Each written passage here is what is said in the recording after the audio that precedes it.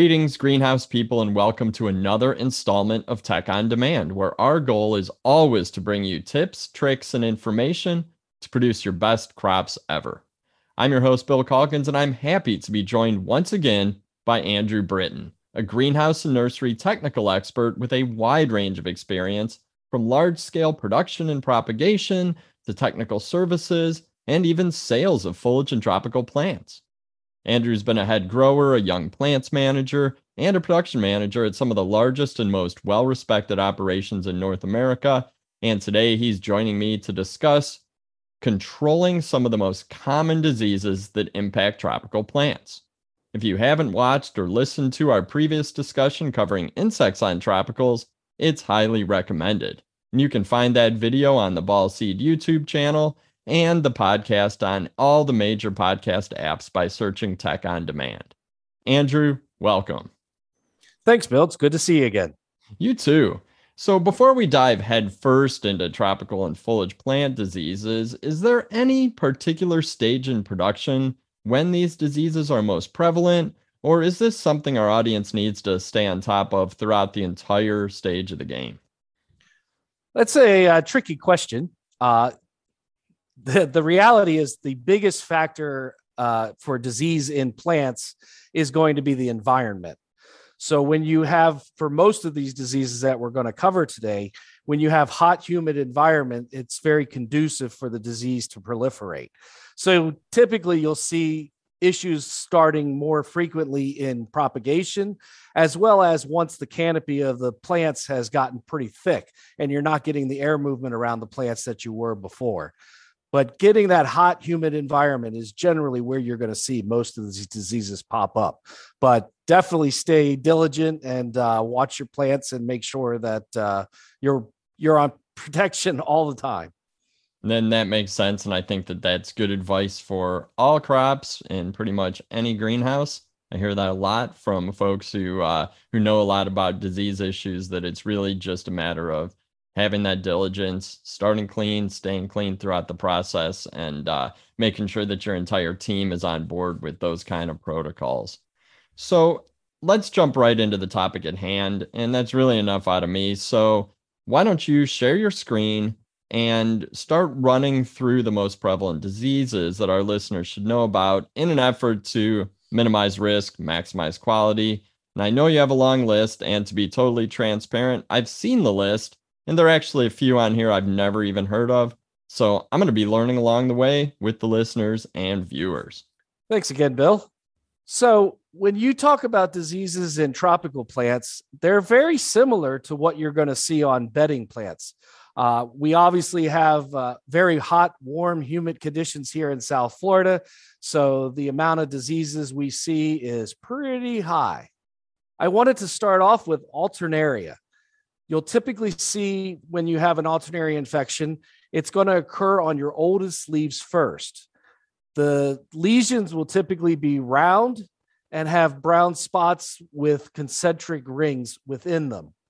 Oftentimes, you could see a yellow halo around the lesion on the leaf. It does produce spores, which can be spread by wind, water, and equipment. And this is one that is definitely going to be spread much more during warm, humid conditions. Some of the best recommended controls for Alternaria are Daconil, Heritage, Medallion, Palladium, Trigo, and Trinity.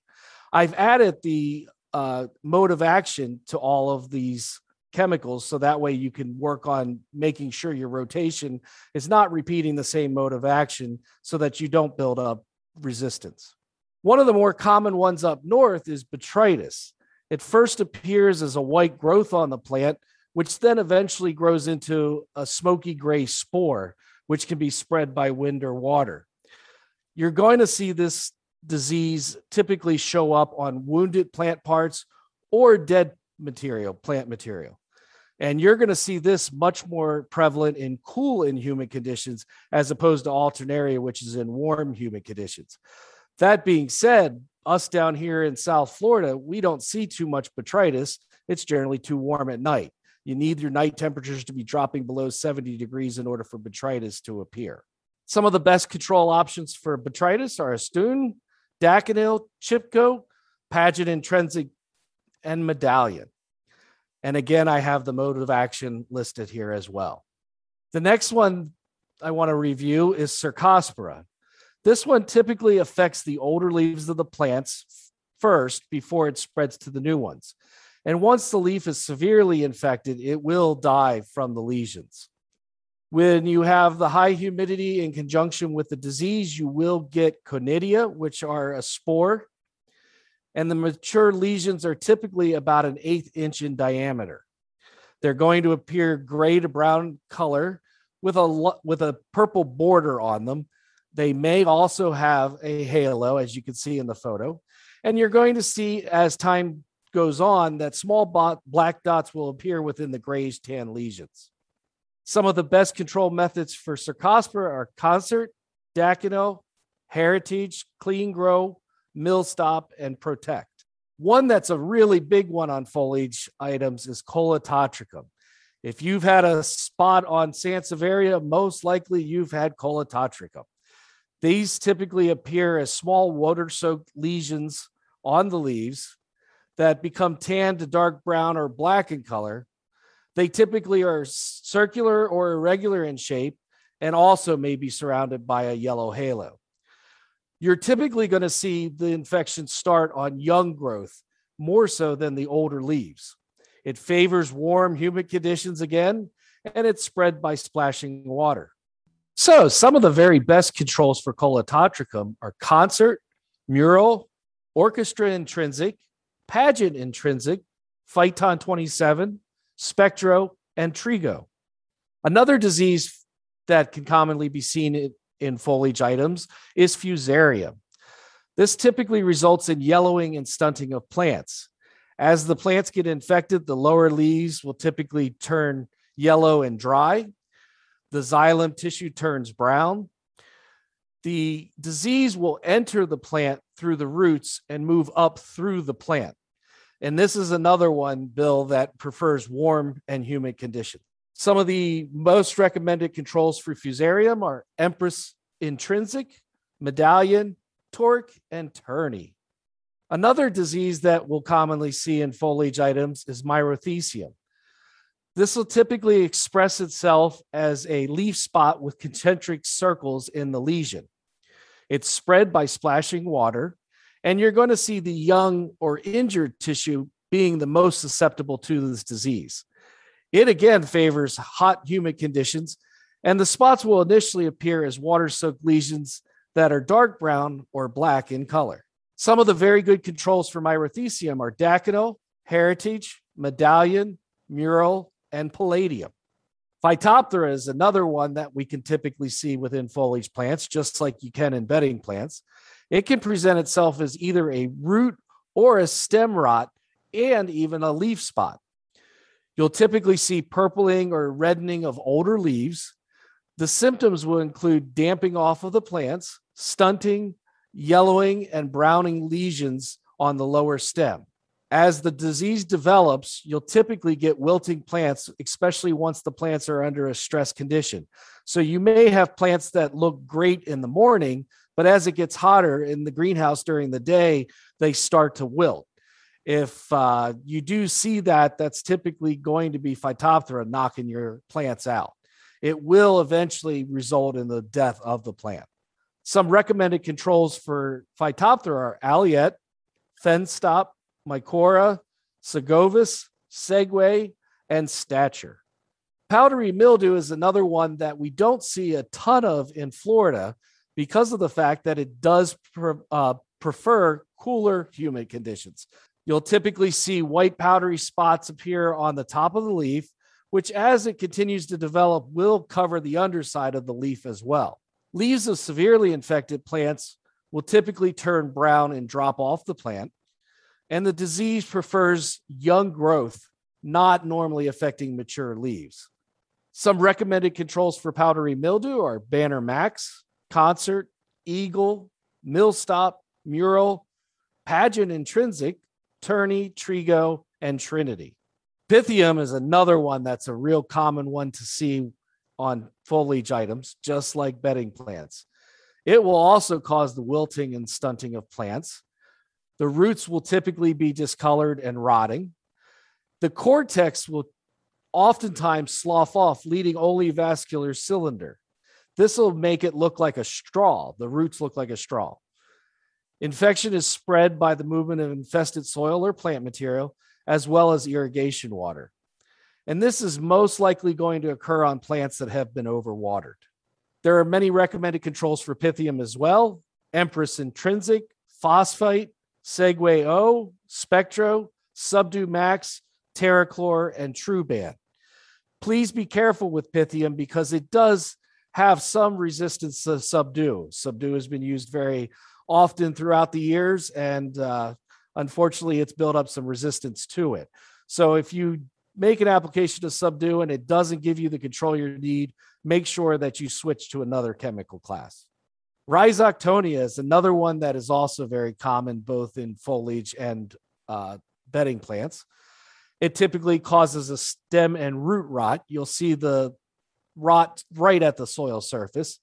It can cause wilting and stunting of the plants as well, and may eventually result in the death of the plant. It's spread by movement of soil, plant material, and tools, most prevalent on stressed or wounded plants.